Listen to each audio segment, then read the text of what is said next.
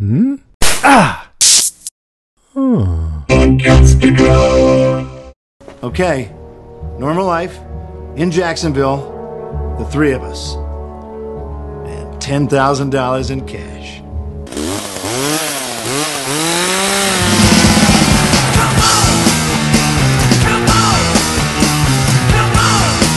All right, you primitive screwheads, listen up. Hey, everybody. Welcome to our podcast. I'm Jason. I'm Richard. And I'm Chris. And this is the Evil Dead Cast episode 14. We have an incredibly special guest this week. Welcome, Karen. Thanks so Hooray. much. Woo! Happy to be here. I'm really glad to have you on because you and I have always been Evil Dead fans together. For people who don't know, I think there might be just a couple, but not many. Karen is my co-host for Walking Dead Cast, which we've been doing for like 12 or 13 years now, I think. It does feel that way. Yes. But the show's been so great. So Evil Dead, that is Ash vs. Evil Dead. So I've been hoping that you would come on sometime. So I'm glad you're here.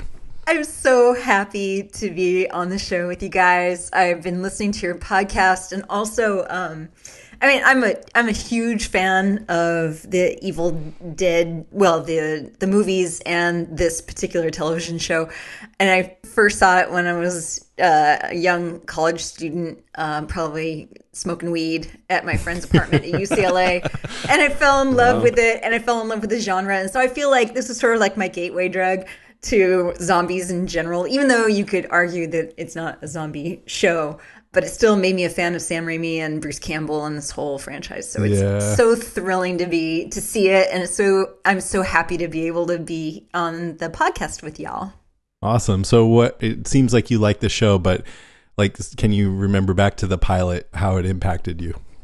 Oh, yeah. Oh, of Ash versus Evil Dead? Yeah. I was a little nervous about the show, but when I actually had a tiny little spoiler. I don't know if you remember this, Jason. We were in Atlanta for Walker Stalker Con, and you had seen episode 1, and you said, "Oh my God, it was so great. You're going to love it." And you were just nervous because you were hoping that the rest of the series would be as good and live up to that very first episode. And it seems like it did. I have been watching it now eagerly every week, and it's so great. Yeah, I love it. You told me David said he thought this show was made for you. Yeah, he's like, wow, I remember there was a show that was perfect for you, honey. This is the show. That's great. He clearly knows you well. Yes, he does. All right, then. With that said, let's move into our Deadcast Top 3. This week, it's the top 3 highlights for Season 1, Episode 10, the finale, The Dark One. So how did this one live up? Let's start with you, Rich. We haven't heard from you yet. How did you feel about this week's episode? Oh man, it was awesome. It was just like going back to the movie. It was so cool. I really liked how they brought in some of the what do you call it, filming style that Sam Raimi used to do. Uh-huh. Yeah, that was cool. I don't know. I forgot to look up who the director was, but he did a good job of imitating Sam Raimi on that, and then he got all the gore. It's Rick Jacobson, who has worked on Xena and Spartacus, so he's like part of these guys' crew, apparently. Cool. And he did an amazing job. I mean, he should be proud. Yeah, he did a really good job. I was really impressed, and I loved it. I mean, it was awesome. He had everything that you needed. You had the gore, you had the one-liners, you had the house, which came alive. It was pretty cool. I really enjoyed it. Yeah. It was one of my favorite episodes, I think. Yeah, me too. Chris? Well, like Rich said, it did have a real Evil Dead feel, and I really liked that about it. And I gotta say, I mostly loved everything I saw, like the action, the gore. It was creepy and scary. But I think at the end I was slightly underwhelmed by the whole thing, which we can get into a little bit, because it didn't really feel like a season finale to me. And I know that's kind of unfair, because what's a season finale? What's it supposed to feel like? I don't know. There's lots of different ways to do it. And maybe it just didn't quite go where I expected it to go. But I really did like it, even though I was sort of a little underwhelmed by the end of it. The other thing is, I didn't think this episode was all that funny. They kind of, to me, left the humor behind a little bit in this one. Ash taking Ruby's deal kind of felt like letting the air out of the tires a little bit, but I thought that was perfect because Ash takes the easy way out sometimes and can be a total buffoon, and he does things that actually make things a lot worse. And I thought, oh, how appropriate that we're going to get another year's worth of entertainment because he fucked up one more time. Well, he is his own worst enemy, right? Yes, and he does that kind of exactly. thing all the time. It was definitely in keeping in character with what he's done in the past. Yeah. Yeah. But I understand what you mean, though. I mean, just the looks on Pablo and Kelly's face is like, I don't think this is good. This is not the right way to go. Yeah. What about you, Karen? I loved the episode from beginning to end, and I actually thought it was funny. I thought there were a lot of one-liners that were hilarious. I mean, we can get into that later, but there were just one example when he says that, you know, they're debating, Ash, Kelly, and Heather are speculating about what Ruby is doing down the basement. And Ash says, well, the book calls her the Dark One. And I think Heather says, that's a rough nickname. And he says, well, at least they're honest. So we know she's not down there starting a charity. I mean, David and I laughed out loud, and we had to watch that again because it was so stinking funny. I thought there were plenty of one-liners, and I loved the ending. Actually, I didn't feel like the air was let out of my tires at all. I thought it was the fantastic stupid thing that Ash would do, and when he pops in the tape into his tape deck and out comes AC/DC Back in Black. I was cheering. That was perfect because it was the song that I was hearing every day at the local pizza place at lunch during high school when this movie came out. I remember that. Yeah. Just speaking of lines, I think my very favorite was when he was cutting a deal with Ruby, and he's all, okay, normal life in Jacksonville, the three of us, and $10,000 cash. Yeah. She says, I'm not a bank. Like, that's the most amount of money he can imagine. Right? Like, ask for $1 million at the least. Seriously. You got 3 wishes. But then he's happy with gas money. It's hilarious. He's like, huh? Gas money, $10,000 bucks. Like, everyone knows with number 3, you like more wishes. I want this, and 3 more wishes, you know? So I loved it. It was, it might damn well be my favorite episode of the series so far. It was damn close. You guys all know I like it more when it's scarier and more horrific and people are actually scared, and this episode had that probably more than any of the other ones. But it was funny too, I thought. So yeah, I loved it. All right, let's get into the top 3. Who wants to go first? Anybody? Somebody better go I'll first. be happy to go for first. Okay. The frenetic energy of this episode is my number 3. And really the whole series. And I mentioned that before, but it had this whole series feels like it's made by a group of people who are sort of in love with the whole franchise. And you can feel their happy energy going into it. And it's funny, you know, I asked David how this series felt different than The Walking Dead. And he immediately replied, twice the fun and half the time. I was like, yeah, that's it. Twice the fun and half the time. That's about it. I mean, it's a short half an hour. Isn't the runtime about half an hour or so? Yeah, this last one was 37 minutes, but it's usually a half an hour, yeah. Right. So it's fast and it's jam-packed with stuff. I have to watch it a couple of times to see what's really going on. And it has, you know, this whole crazed energy about the whole thing. And yeah, it's one of these shows that I have a hard time even sitting down to watch. I end up sort of standing up most of the time and sort of pacing around because of, you know, that shared energy I get. I just loved it. So that's my number 3. You know, a show is good when you can't stay on your ass for the show. You end up standing up and moving around and like waving your arms at the TV and stuff like that. Right. I end up yelling at the television a lot. No way. Yeah, you yell stuff out. No way. I usually end up yelling, shooter, shooter. Eyes. If you live in an apartment complex with thin walls and you're yelling "killer," you might get in trouble. Might get in some trouble. David always says that he can tell when I get into The Walking Dead because he can always hear me yell from the other room at 4:30 in the morning when I watch it on Monday mornings. Aw, poor Yeah, David. that's love. That's right. Okay, Rich. Let's see. Top 3. You know what? One of my top 3 was the gore in this one. My goodness, they went all out on this one, just like in the movies. Yeah. What do we have? We had the huge wave of Heather come out the front door. That was pretty cool. And body parts. Bits Yeah. of Pieces of her, yeah. That's a lot of blood in one body.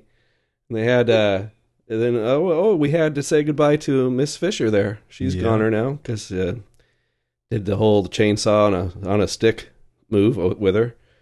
And then, oh man, both Kelly and Heather, they took a beating in this episode. Those poor girls, they really got it handed to them, especially Heather. But Yes. the gore was totally cool. And then you look around the inside of the cabin and you see all these body parts and blood, pools of blood everywhere. It's like, man, this is gory.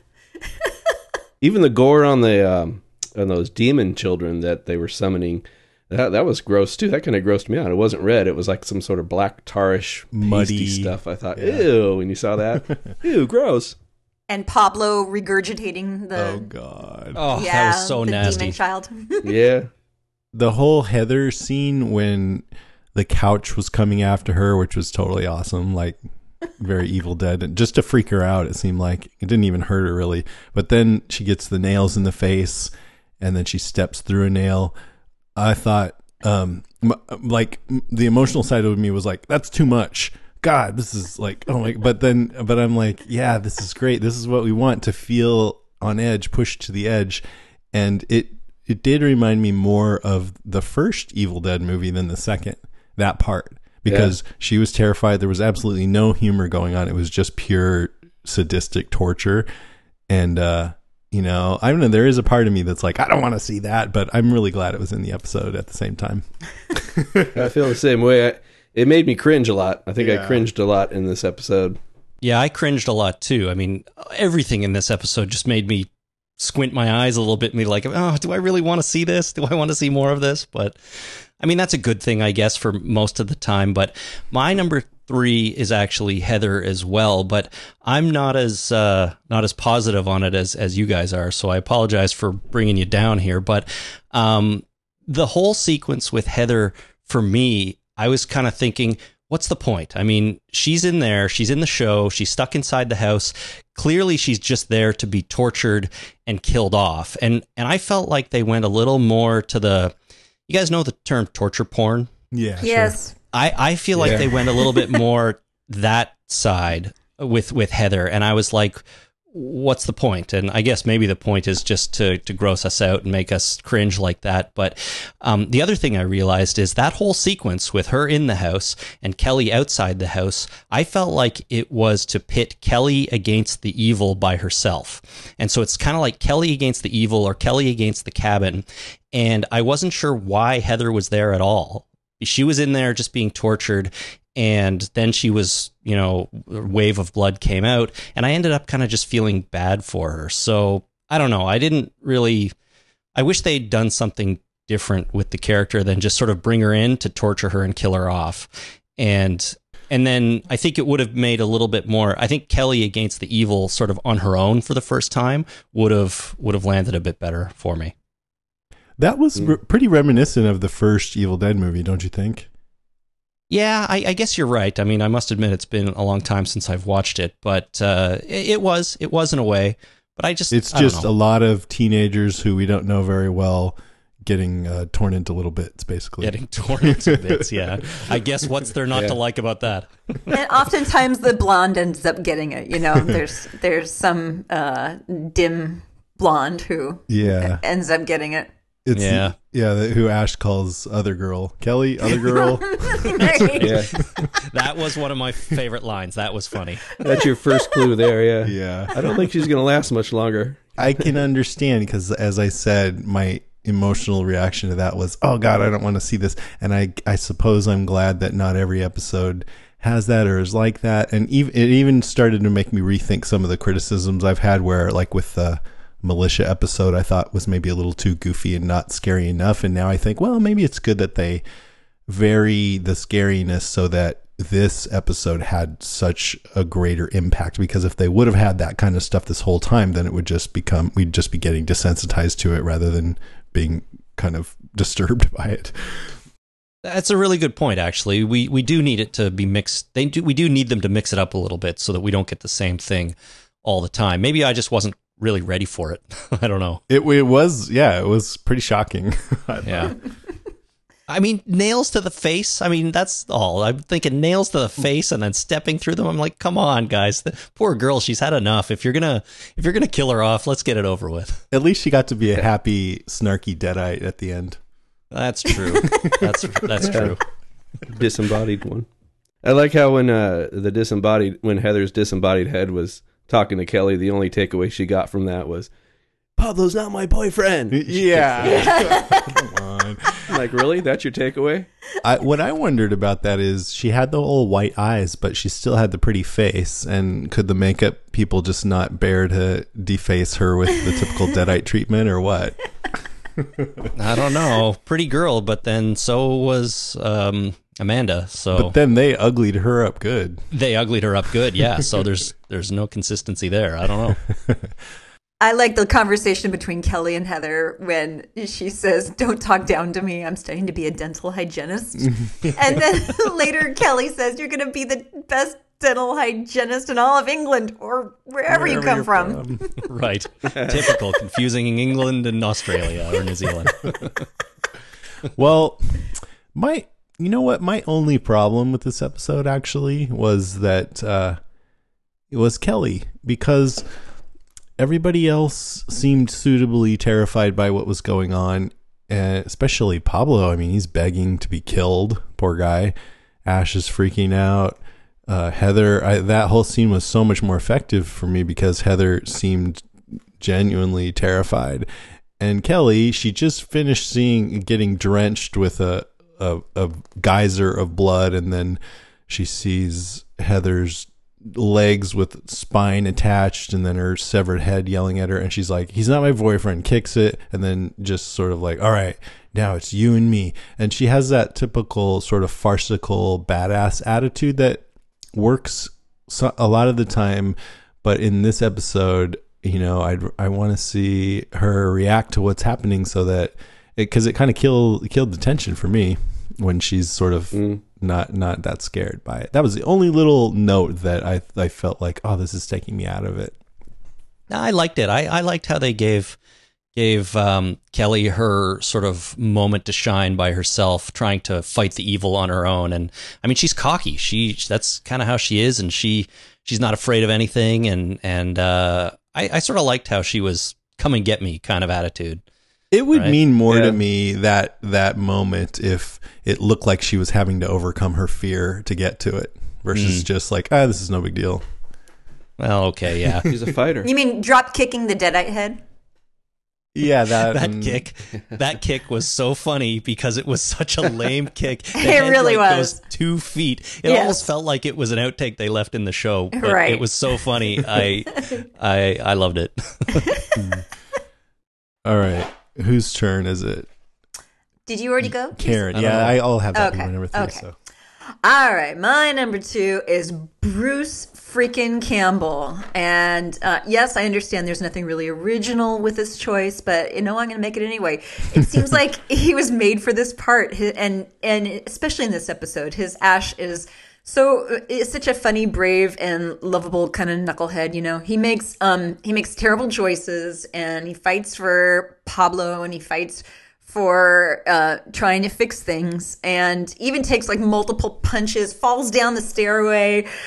His physical comedy is perfect in this episode. In particular, when he's falling down the stairs, and then the camera sort of locks in on his face in that Sam Raimi kind of style. It's so great. And all of a sudden he's back in the trailer, and then they do a push for a real close up of his face, and his eyes and his eyebrows are so expressive. He's brilliant. You know, he's so much fun to watch. And so it was one of my favorite things about this episode is just we got to really take in a lot of Bruce freaking Campbell. Mm-hmm. He was perfect. Or Yeah. like when he's saying, you know, about Ruby, he's like firing up his chainsaw. Oh, I'm Ruby. I wrote the book. Well, there's a new sheriff in town, you know. And meanwhile, that creepy kid is sneaking up behind him. Then he goes, Yeah, He's in top exactly. form. Oh, you beautiful idiot. I don't think there's not too many people that can say those lines and get away with it, I think. Yeah, it's him. Can you imagine anybody else in that part?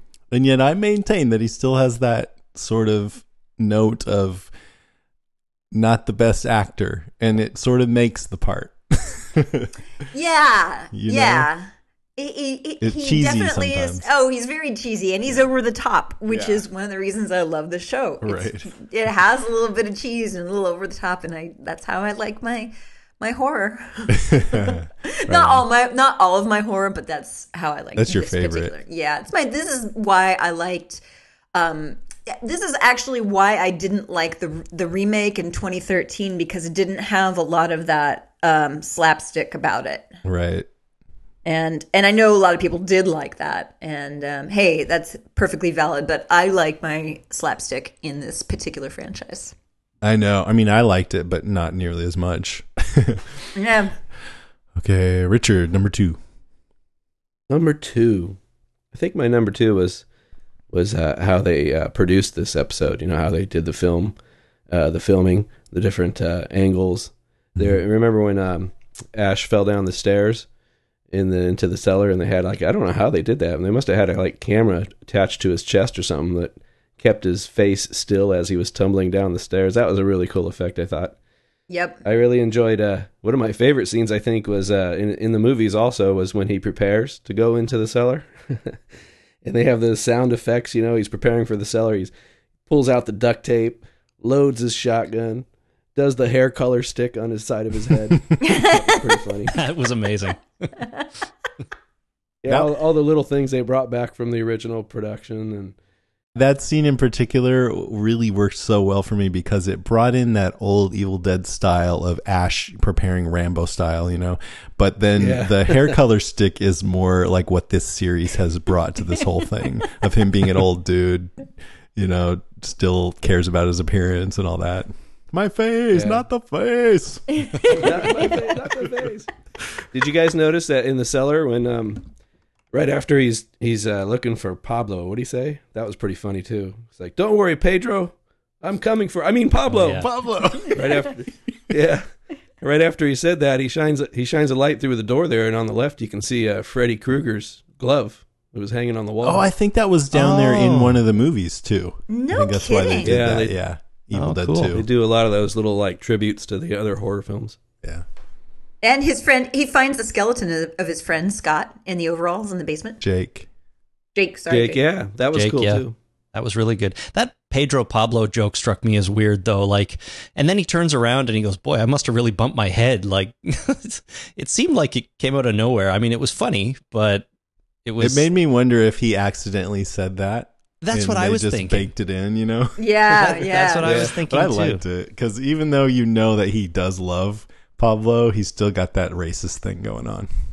You can't remember his name. I mean, pretty good. He's a knucklehead. Yeah, He is. exactly. That's hilarious. Okay, Chris. Speaking to the style, just before I get on to my next one, how about the whole cold open though? It was before the title card for the show. I thought it was fantastic. It was really well shot and cut and fast camera moves and you know, throwing the chainsaw up in the air and catching it on his arm, all that stuff that we was think that is- all with is pretty Amanda? cool. Yeah, all the Amanda stuff. Yeah. Awesome. Yeah, It was all really well done there, and it felt very Evil Dead, you know, in the style. So I Yeah. really enjoyed that. there were no down moments. I mean, the only down moments they had were for the creepiness and the gore, which still entertained you. Yeah. And even the way Amanda was hanging there in the air instead of just walking in, like it was super awesome, I thought. Looked really And she good. said my favorite line from a Deadite, "I'm going to swallow your soul." Finally someone said it. Yeah. Has nobody said that on the show so far? Is that Only the first time? Richard. Only Richard, yeah. No, I don't think they have. No. Well, there you go. Maybe they'll drop one every season or something like that. Right.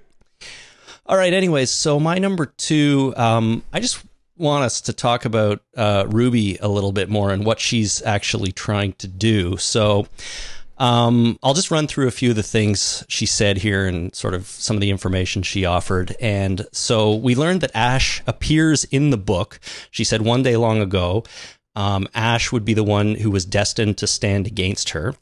And then Ruby says, I want things to go back to when the Dark Ones ruled over the evil forces on Earth. And she says that she doesn't want Ash and his friends to die, which seems funny because it seems like she keeps trying to kill them. But, you know. What was really funny about that is she said, do you think that I want you and your friends to die? And he said, yes. Yes. It does kind of seem that way. And then she says, the world is in chaos and I want order to consolidate the dark forces under one ruler, me.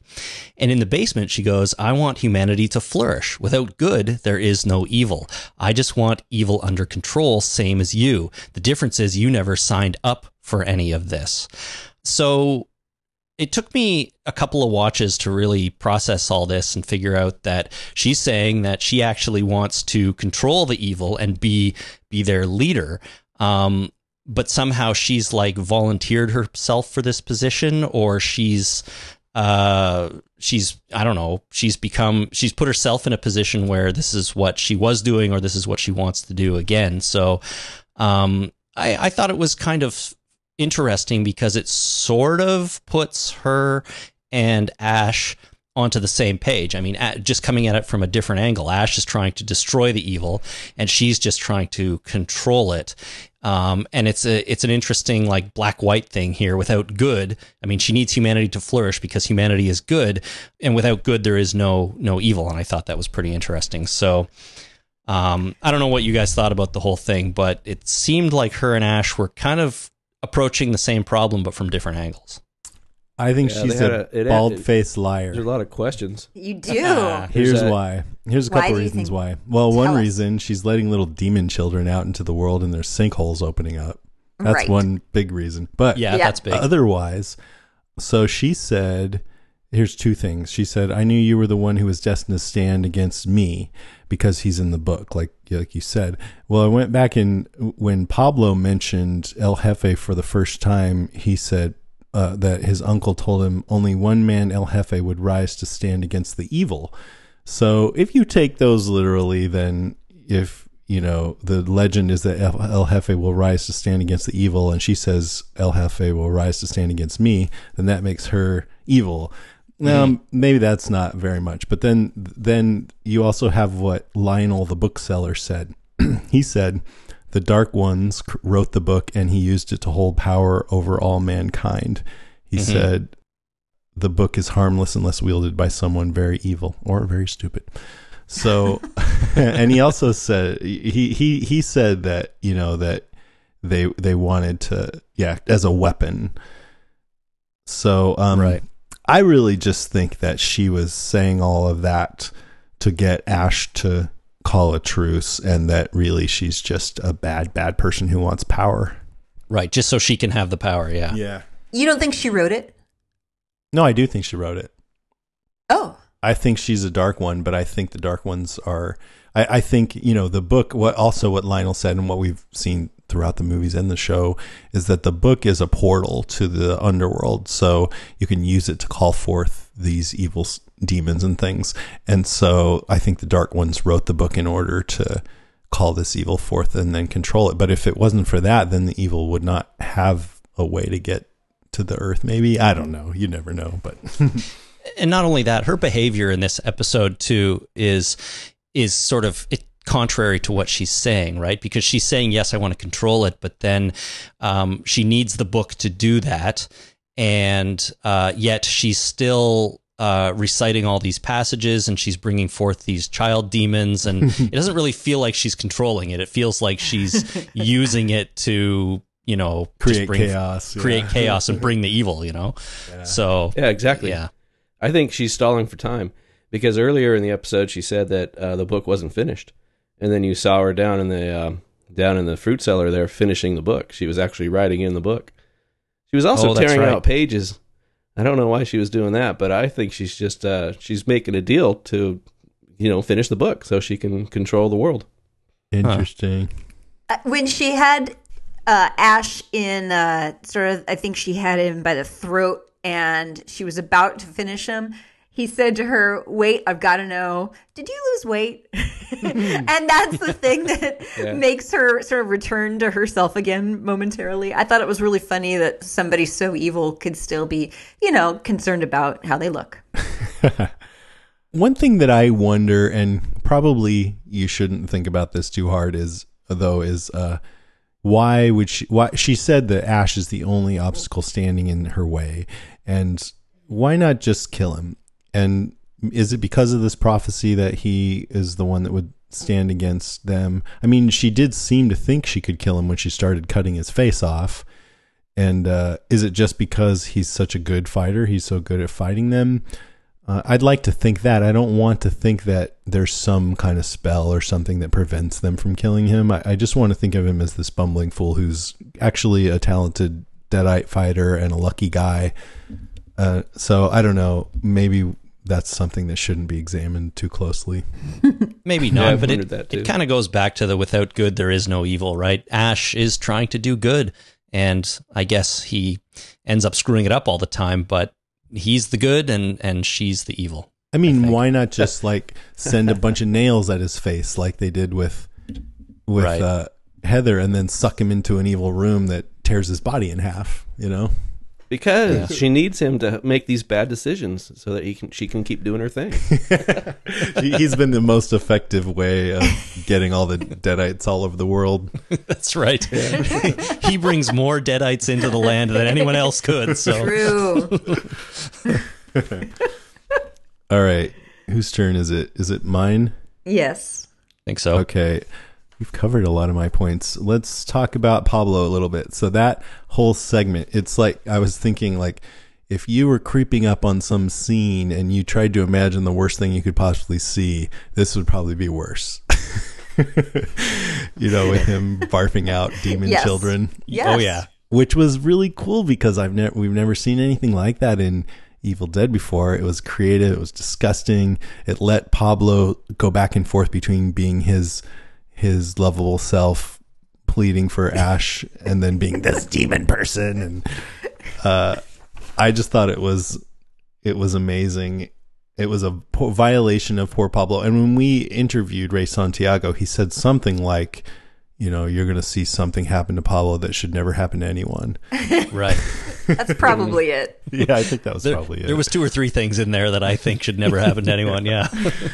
So I thought it was awesome. And I love that Pablo, when he was, in his possessed state, he hit Ash in his trick knee with that hammer. Oh, yeah. And he said at the same time, he's like, I can't control this. Yeah, And I'm sorry. I love that they keep doing that kind of thing where, the evil has taken over your body and there's nothing you can do about it. Yeah. And I thought it just the whole scene is disturbing, not only just because it's gross, but also there's a satanic vibe to a lot of this stuff with the incantations and the demons and the blood rituals and everything. And American Horror Story feels that way too, if you ever watch that. True Blood did a little bit at times. There's definitely a part of me, like part of my inner child or something, that feels bad watching this stuff because I went to church as a kid. And it's like, this is wrong. You're going to have a hard time watching The Exorcist. Yeah. I'm just warning you right All now. right, well, that's next. I'm over it. Get your favorite blankie and a pillow and make sure that you have your loved ones gathered around you. That's all I'm saying. I just want listeners to know that just because I like this stuff doesn't mean I'm a Satanist. Right. You're not evil Yeah. most of the time. Most of the time. That's what I say to myself when I look in the mirror. You're not evil most of the time. Be good. You do your best. Be good today, please. You know what I liked about the Pablo stuff is that Ruby was clearly controlling him, because every time sort of Pablo came back for a second, then Ruby would chant something and he'd go back into Deadite mode. I thought that was pretty cool. Like he was on top of Kelly when she got in there, and he was strangling her, and then he goes, "Ash, help, I'm killing her," which I thought was sort of funny. It's like, thanks for stating Captain Obvious, but then Ruby says something, and he goes back to strangling her, and that happened a bunch of times in the episode. So poor Pablo, he was so torn because he knew he was doing all these things, but he couldn't help himself, which was really crazy. Yeah. Mm-hmm. Fun to watch. And then when Ash was about to make the deal with Ruby, he yells out, "No, Ash, don't! You have no idea what's out there." That got me thinking. I wonder how much he saw through the book, Right? Or experienced, what kind of information he was privy like to. he pretty much gave birth to those people, so maybe he kind of had a understanding of what they were. Which is going to be handy in season 2. Yeah, I wonder about that. Will they be looking to him to give some insight? Undoubtedly. Yeah. He's literally been the book, actually, sort of. Right. So, yeah. So I think Karen. Yeah. And we've already kind of touched on this, and we actually did talk about it. But for me, the ending was just perfect. Ash takes the deal. And we said that, in some ways, perfectly fitting with Ash's character. I love the postcard of the fish on the woman in the bikini holding the fishing line, the fishing rod, and the fish, and the fish moves in the postcard. They animate the postcard, which I thought was awesome. Jacksonville, he really just isn't dreaming that big. And I love that. I thought it was like just a perfect, wonderful ending. I've read a couple things that some people were not happy with the ending, but I certainly was. I loved it. Yeah, and it's like he has a couple of different things motivating him to do that. One is he'll get to go to Jacksonville finally. Two is that he said, "I'm not losing any more people I care about." I think he might have said that more than once. So that's really what he just wanted to make sure that Pablo was okay and Yeah. Kelly. And 3 is that he just likes to take the easy way out. But, I was trying to think why he didn't go back to his original plan and bury the book. But I thought, well, maybe Ruby would just dig it up. But then why not just kill her and chop her up? But I think he needed her to help Pablo. And so Yes. if he would have gotten rid of her, he did try in the trailer, but if he would have gotten rid of her, then she couldn't help Pablo. So, he was watching out for his friends. That was part of it, trying to watch, like he told them, "I'm just watching out for you guys." It's not a very good way to watch out for your friends if you're going to allow hell on earth to come forth. But I think that's what he was trying to do anyway. And now he's cranking up AC/DC and pretending like it's all going to be just fine. La la la. AC/DC does make everything better. It does. That is a rule I think we can apply to everything in life. But I don't know, with the ending, like I felt it was a little bit all over the place. Like on one hand, Ash is totally in character, kind of being selfish and just wanting his ideal life, but then at the same time he's trying to help his friends, which I guess he's learned to do over the course of this first season a little bit.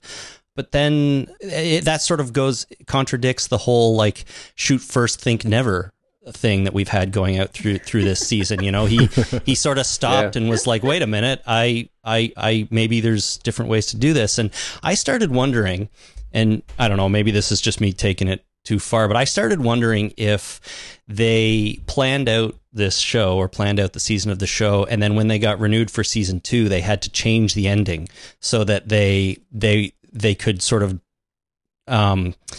go forward into season 2 a little bit. I'm wondering if maybe Ruby was going to die or Ash was going to bury the book, and they thought, well, it'll be a sort of a self-contained story. But then when season 2 came along, they're like, well, we better plan for season 2 and do something different here. And that sort of, to me, was like maybe why it was a little bit all over the place. But who knows? I don't really know. I'm pretty sure it was renewed before pilot even aired, so it was still early on. Yeah. But the show, I mean, the writing and all that probably was all pretty much done by then. So I don't know. The one thing I did like about the ending is when they're driving in the car, and I think it's Kelly says, like, this is a terrible decision. You know, this evil is not going to stay under wraps at all. You're crazy. And Ash says something like, you know, have you seen the world today? It's so fucked up anyways. I don't think anybody would notice. And I thought that was a pretty deep concept for Ash to deliver, you know, which was good. So, you know, Ash he's learning. I think he's thinking a little bit instead of shooting all the time. He's justifying, yeah.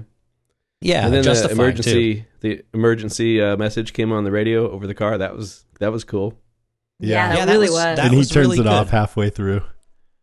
Yeah, what did they say? Stay in your homes. Massive sinkholes have been opening all over the And place. he's all, the news is depressing. Yeah, that's right. I'm just gonna let's turn off this message of Armageddon. Let's just turn it off. It's sort of funny. Massive sinkholes really are opening up in parts of Florida, by the way. I mean, Those that's scare actually me, happening. man. Oh, yeah. not very They, funny. they I should about scare that. you. Yeah, I've seen that on the news, like right under people's houses, and they just get swallowed up Holy in the night. cow. That is freaking terrifying. When you overdraw the groundwater. Yep. Oh my This god! is a true story. Let's hope Holy not. crap! Not exactly. We're in trouble. Get your chainsaw hands out. Okay, whose turn? I'm lost now. Well, that was kind of my That was me. Probably all had the same number one. that was my number one. My like number the, one was the same thing. the deal and the ending. Yeah, Yeah, it was. I was a little surprised actually that he took the deal, and a little bit disappointed. I was kind of hoping for some sort of alternate dimension or maybe some time travel or something like that, because they showed the picture of Ash in the book on the hilltop as El Jefe. I guess that was just a tease. Maybe something like that'll happen next season. Yeah, he did it for Kelly and Pablo, right? What? That's why he took the deal, because of Kelly and Pablo, right? If they weren't in the picture, he probably would have fought her to the death. It's Yes. hard to say. It seems like it. it seems like part of it. He took the Yeah. deal because he knew he could save them. But also he liked the idea of, oh, okay, you want to handle this for me? It sounds pretty good. Now I don't have to worry about it anymore. Okay, fine. And he gets the life he always wanted. He gets to go to Jacksonville. He gets cable TV, 10,000 or gas money, and he saves his friends. Like, what could possibly go wrong? And she's just gonna godfather the evil. So Even though he doesn't dream very big, when he said, I want a 20-ounce steak every night, a little pat of butter right there, cable TV, all the channels, there was something honorable, about that, something pure. Yep. that I liked. yep. Simpleton. Okay, is it then my turn? So I had the ending too, but I'll just go into some of my favorite lines, which I like to do. I liked when Ash said, "That lady has my book and she has my Pablo." I just thought that was cute. I liked when this is one of my favorites when he said, "I'm not losing any more of the people I care about." Kelly says, "That includes me, right?" "Of course." "Heather and me?" "Oh yeah, sure." Other girl. Stay close to her. Stay close to her. Then he goes, "All right, I'm going down there, Kelly. Other girl, you stay here and guard the door." What else? And then the part I already said, "Now, Ash, you really think I want you and your friends to die?" "Yes." And then she goes, "I just want things to go the way they were when the Dark Ones ruled over the evil forces on Earth." He goes, "I just want to bang Mary Ann from Gilligan's Island, but that ain't going to happen." You'd think he'd be like a ginger guy, right? I like that he was into Mary Ann. She's actually quite adorable. She is quite adorable, but everyone thinks, Ginger's the bombshell. So Yeah. Mm-hmm. I think I like Ginger better. But anyway, Ash says, "What do you want to control these demons like The Godfather?" "Exactly. Yeah, well, I hated that movie. Too long, boring, and not enough boobies. I'm more of a Death Wish kind of guy." Which is pretty funny. He likes Death Wish because he kind of has a death wish. Uh-huh. I guess that's about it. Yeah, I've already said all my other lines that I liked.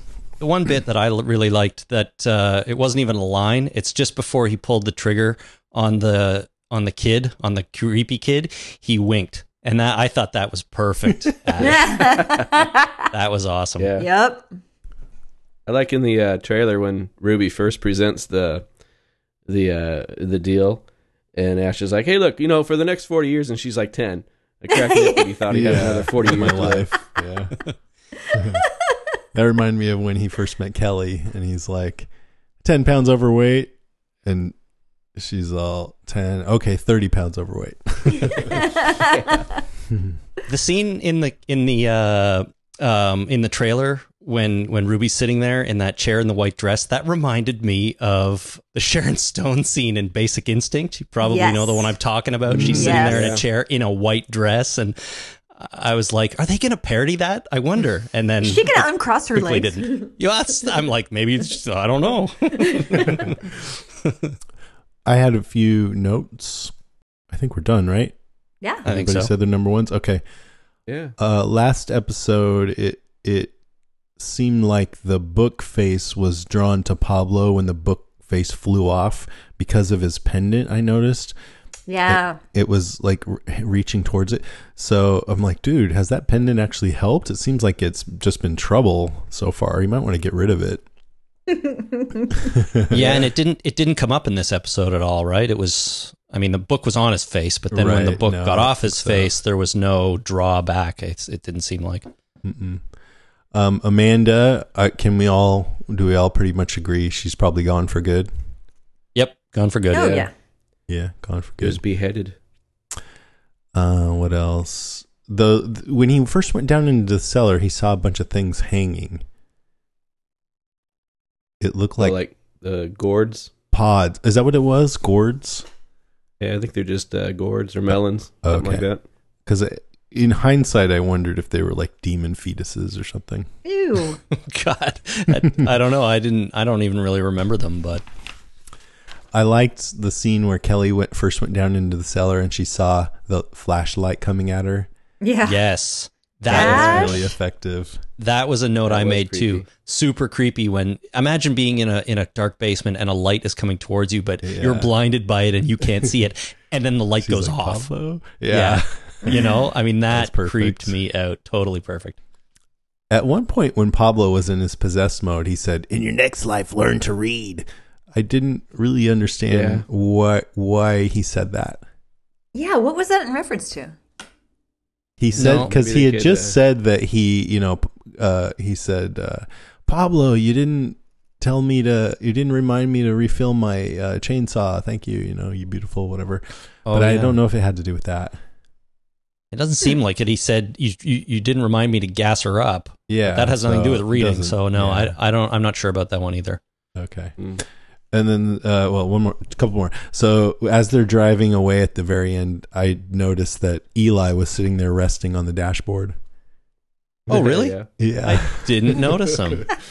it's pretty cool. And then lastly, I just wondered what you guys thought for next season. What do you have any like predictions or hopes? I was wondering if when he gets to Jacksonville, I wonder if he's going to actually make it there, Yeah. or if maybe that's going to be the goal throughout the season. Or well, no, that wouldn't make any sense. By the time he gets there, maybe evil has taken over the world. Does he actually get to enjoy Jacksonville? I wonder what's going to happen. Talking fish. Yeah, I Yeah. doubt it. I'd be really surprised if they got very far at all. I mean, with sinkholes already opening up, and as they drove away, one opened right behind them. So, yeah, I don't think they're going Yeah. to get to Jacksonville. I think we're probably going to pick up fairly quickly after this episode left off, I think. But in the news, I do have something brief about season 2. So, Oh, great. Do you think they should go back to the cabin anymore, or is that enough? That's enough. I think it's Yeah. enough. Yeah. I think so too. I don't think it's going to help him anymore. I think these last 3 episodes, and I guess really the whole series, we finally have our Evil Dead 4. Yeah. Yeah, it's true. Yeah, this whole season. Next season will be Evil Dead 5. That's right. That's All right. right, cool. That's great. Let's take a little break. There's more to come. Stay with us. I hit the sand. I've been too long. I'm glad to be back. Yes, I'm getting news from the news. That's kept me hanging around. I get living on the side just to get me high. Forget the hearse, cause I'll never die. I got 9 lions, cat's eyes, abusing every one of them. And running wild for my life. Yes, I'm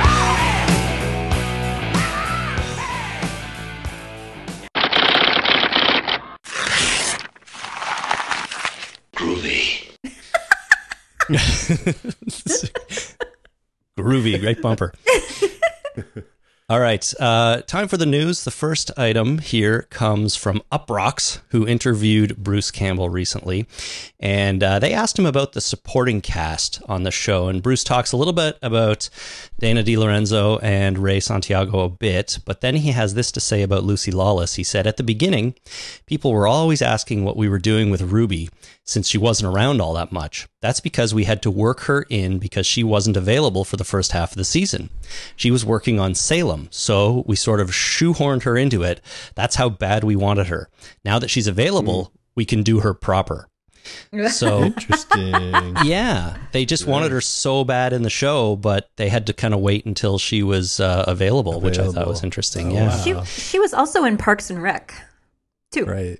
Parks and Oh, yeah. Recreation. I didn't know that. I don't watch that show, but How was she? Well, it's off. It had season finale almost a year ago. I think it was in like February, March. It had season finale, and she was in it. cool. Bruce goes on to say this about season 2, and I don't consider this spoilery at all, but if you're really sensitive to spoilers, maybe jump ahead 30 seconds. But he said this about Lucy in season 2. She'll be all over the second season, and I'm really looking forward to it since she'll be much more involved. Lucy's one of the top 5 people I've ever worked with. She's stunning, she's beautiful, and on top of that, she's incredibly professional. So Lucy Lawless sounds like isn't going anywhere. Now that they've got her, they're going to hold on to her, and she's going to be in season 2 quite a bit, which is one of the reasons it sort of makes me think that they're not going to get very far from where we left off in this episode, because you know, she's right behind them and she's got the book, and it's all going to pick up right where they left off, I think. I noticed he doesn't say anything about her acting ability, but 2 comments about her looks. That's true. She's stunning and beautiful.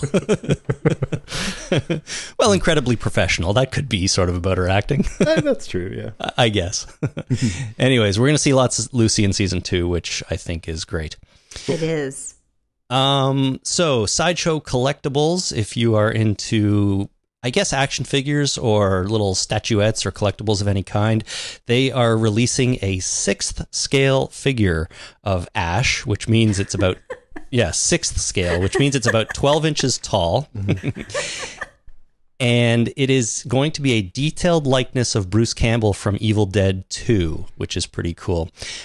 In the box, you get a chainsaw, shotgun, 4 interchangeable hands.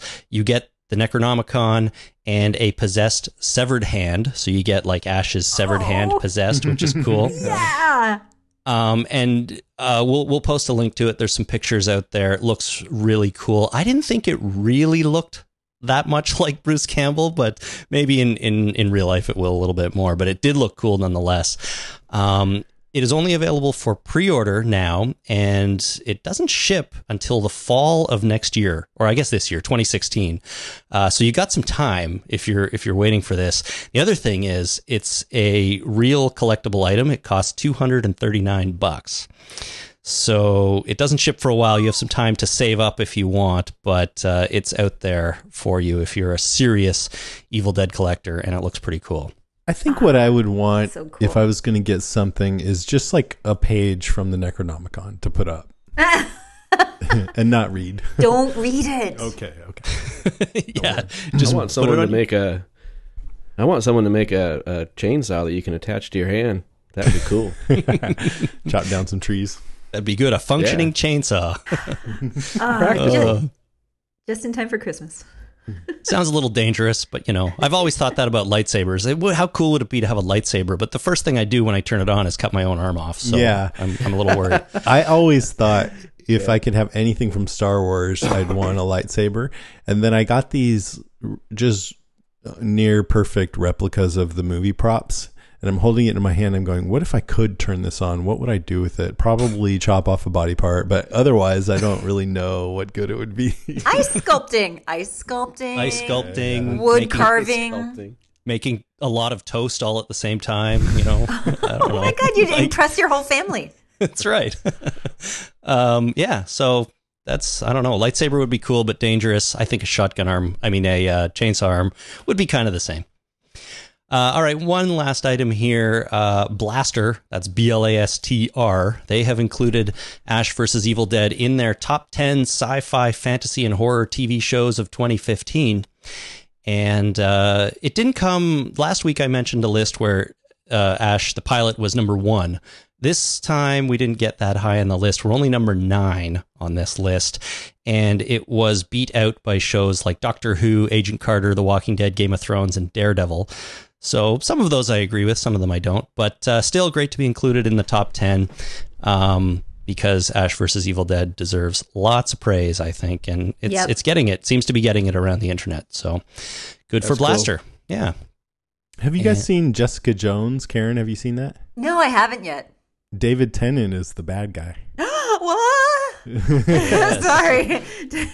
I just totally lost it there for a second. You got to check that out. And Kristen Ritter, who was Jane, I think, in Breaking Bad. Yeah. It's really good. Wonderful. No, right now I'm totally hooked on The Making a Murderer. Oh, on Netflix. Oh, my God. It's spellbinding. Yeah, right. That's kind of got us hooked right now. I've just watched the first episode of Jessica Jones and really loved it, but I might actually put that on hold to watch Making a Murderer because I've heard such amazing things about it. Oh, watch it. Yeah. And then let me know what you think. All right, cool. That's also it for the news this week. All right, let's go right into listener feedback. Let's go in the same order that we did the comments. So Karen, Richard, Chris, me. All right, this first one comes from Matthew Rep, who writes, all in all, I think it was a strong finale. The horror was definitely there. Ash was rightly terrified to go back to the fruit cellar. I enjoyed seeing the final resting place of good old reliable Jake. Ruby's children were the scariest things we've seen all series. We finally got our geyser of blood. In the end, I'm really disappointed that Ash took Ruby's deal. I really thought he'd be too stubborn and insist on completing his mission, but I guess we needed a cliffhanger for season 2. 4 out of 5 demon babies. Nice.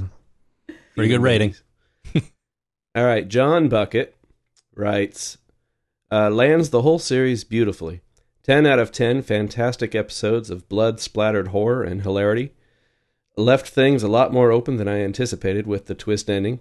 Massive sinkholes to hell. Evil kids, chunks of hiker. Cannot wait for more in season 2. I think those demon babies, they made a point to show several of them going out into the world. And I wonder if they have something in mind for that. I wouldn't be surprised if they all grow up into different forms. Yeah, I mean, and they're just running around. That's true, because we saw one climb up through the dirt, right? And then when Kelly was outside, we saw one run behind her. And I thought it was going to like come back to get her, but it never did. And so it's just out there. Yeah. And then Ash had to fight the one in the basement, but he killed that one. So there's at least a couple out there running around. Yeah. All right. Christina Spinney says, the gore in this one had me cringing in the best way. Can't wait for season 2. Grippy Bob Davalino says, and $10,000 cash. Easily creeped me out more than usual. Roaches crawling all over her body.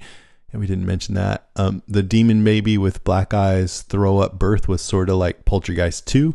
When the dad eats the devil tequila worm and then throws up a human-sized piece of phlegm that turns into an armless, legless, skinless demon that looks back at mom and dad, blinks and smiles, then keeps on crawling. It was one of those I'm never eating a tequila worm moments. You know what my never eating a tequila worm moment was? It was when I saw a tequila worm. I'm with you there, man. I've seen one. I am not. Tequila's great, but I'm not eating the worm. Forget it. No. But you never had to do that to get into a party in college? I was in a fraternity for about 2 weeks and then I quit as soon as I had to eat the tequila worm. No, right. You said, I'm out of here, man.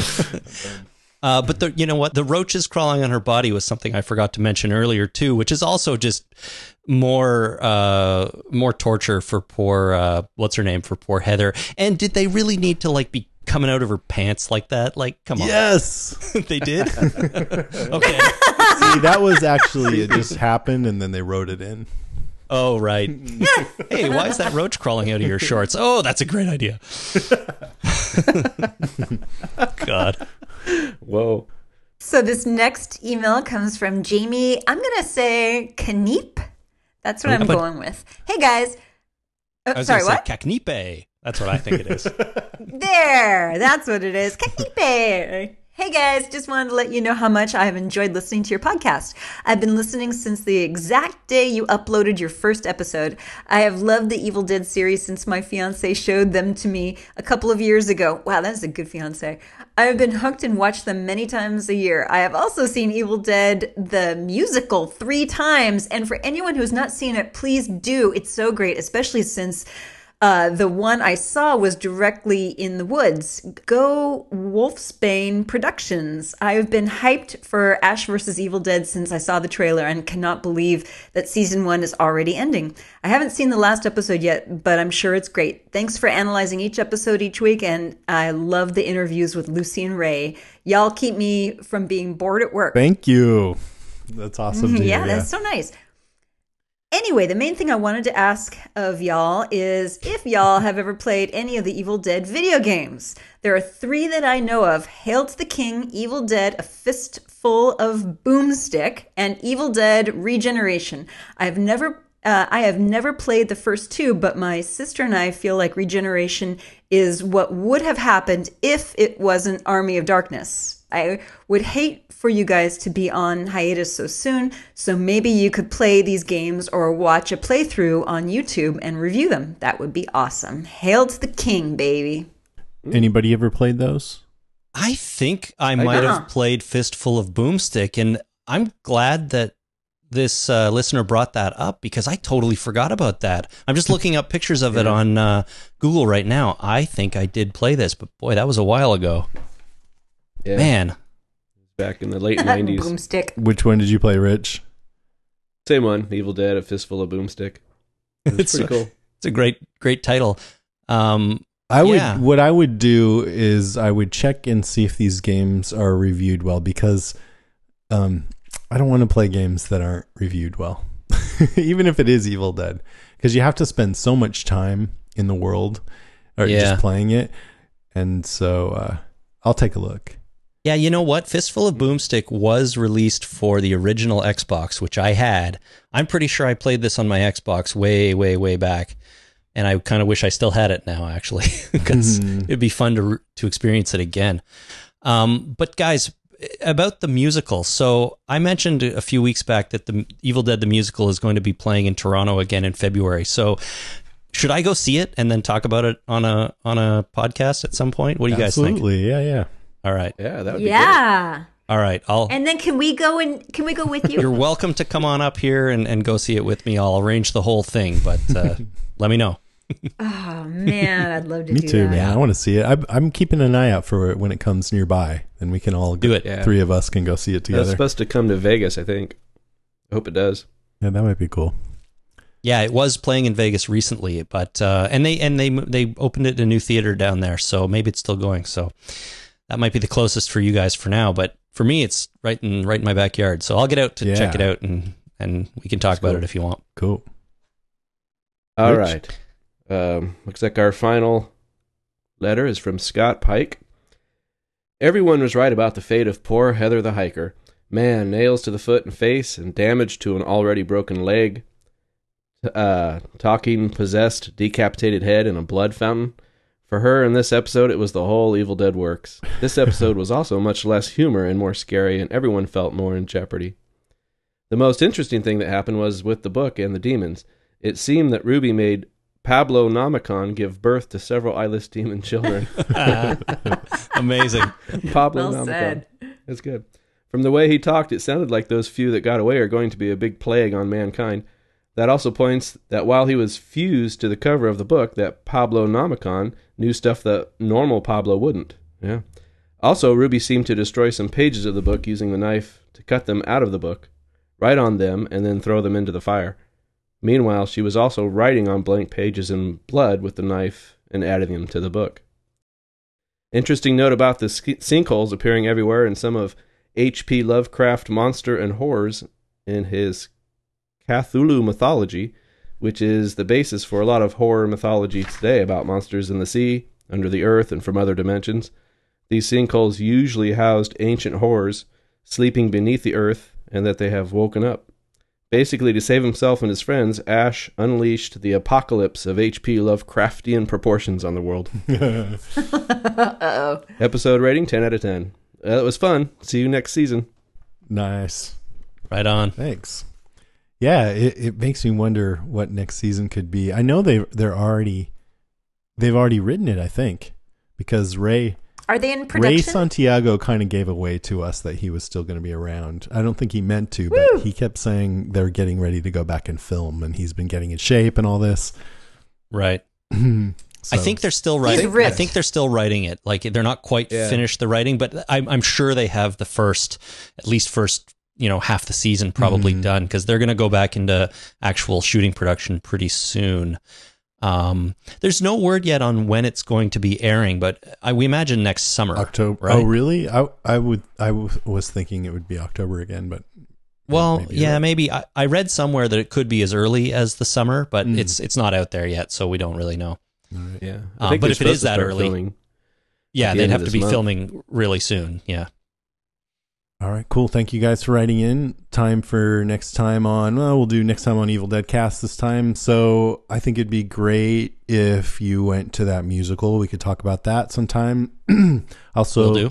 thought that we could rewatch the 2013 Evil Dead movie, and we could all cover that for an episode at some point. Great idea. Sound good, Rich? And Challenge so, accepted. but we're taking a break. We're taking a little break. We're going on hiatus, and we'll be back at some point. We don't know when yet, but if you want to check in with Karen and I, go over to Walking Dead Cast. If you want to check in with Chris, go over to the Talking Dead podcast. If you want to check in with Rich, what junior high do you teach at? No, I'm just kidding. But we'll be back at some point.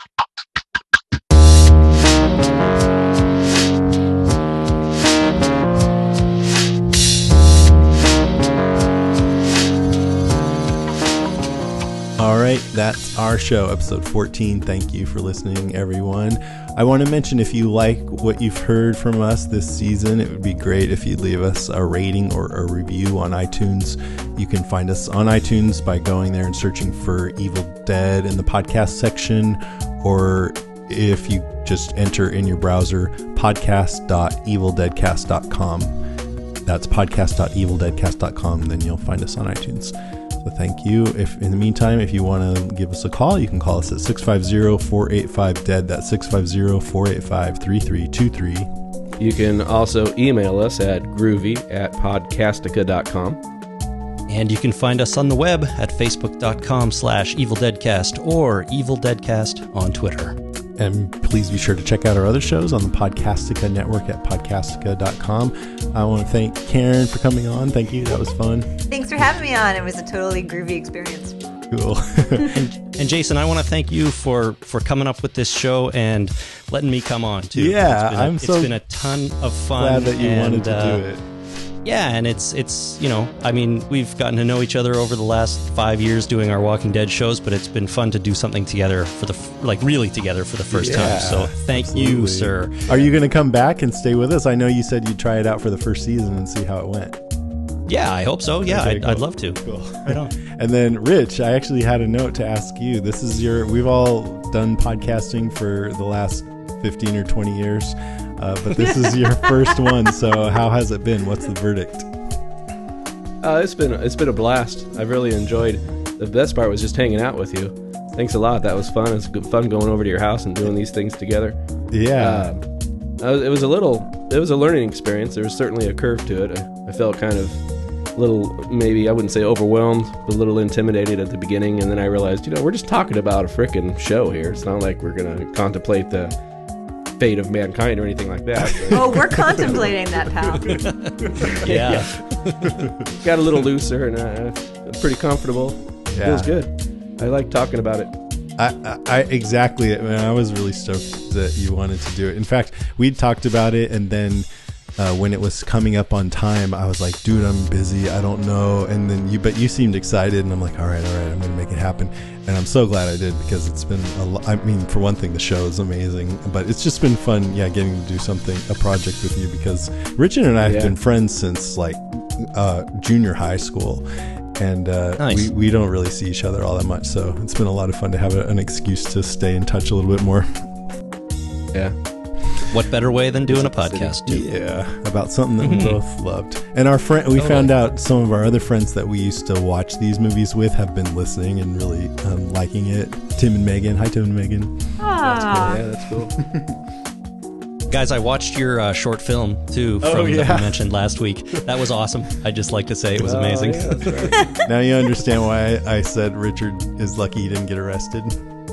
Yeah, well, yeah, there's a few things in there that were a little questionable, but it was great. I thought you guys did an awesome job cutting that together, with the chase and everything. It was really good. Thank you. Yeah, that was all done with a VCR too. Can you believe that? Yeah, and like one of those JVC cams. No digital. Oh my God. Awesome. That is amazing. That makes it even that much more impressive, you guys. It was awesome. Thanks. All right, that's our show. Thanks for listening. Well, swallow your salt!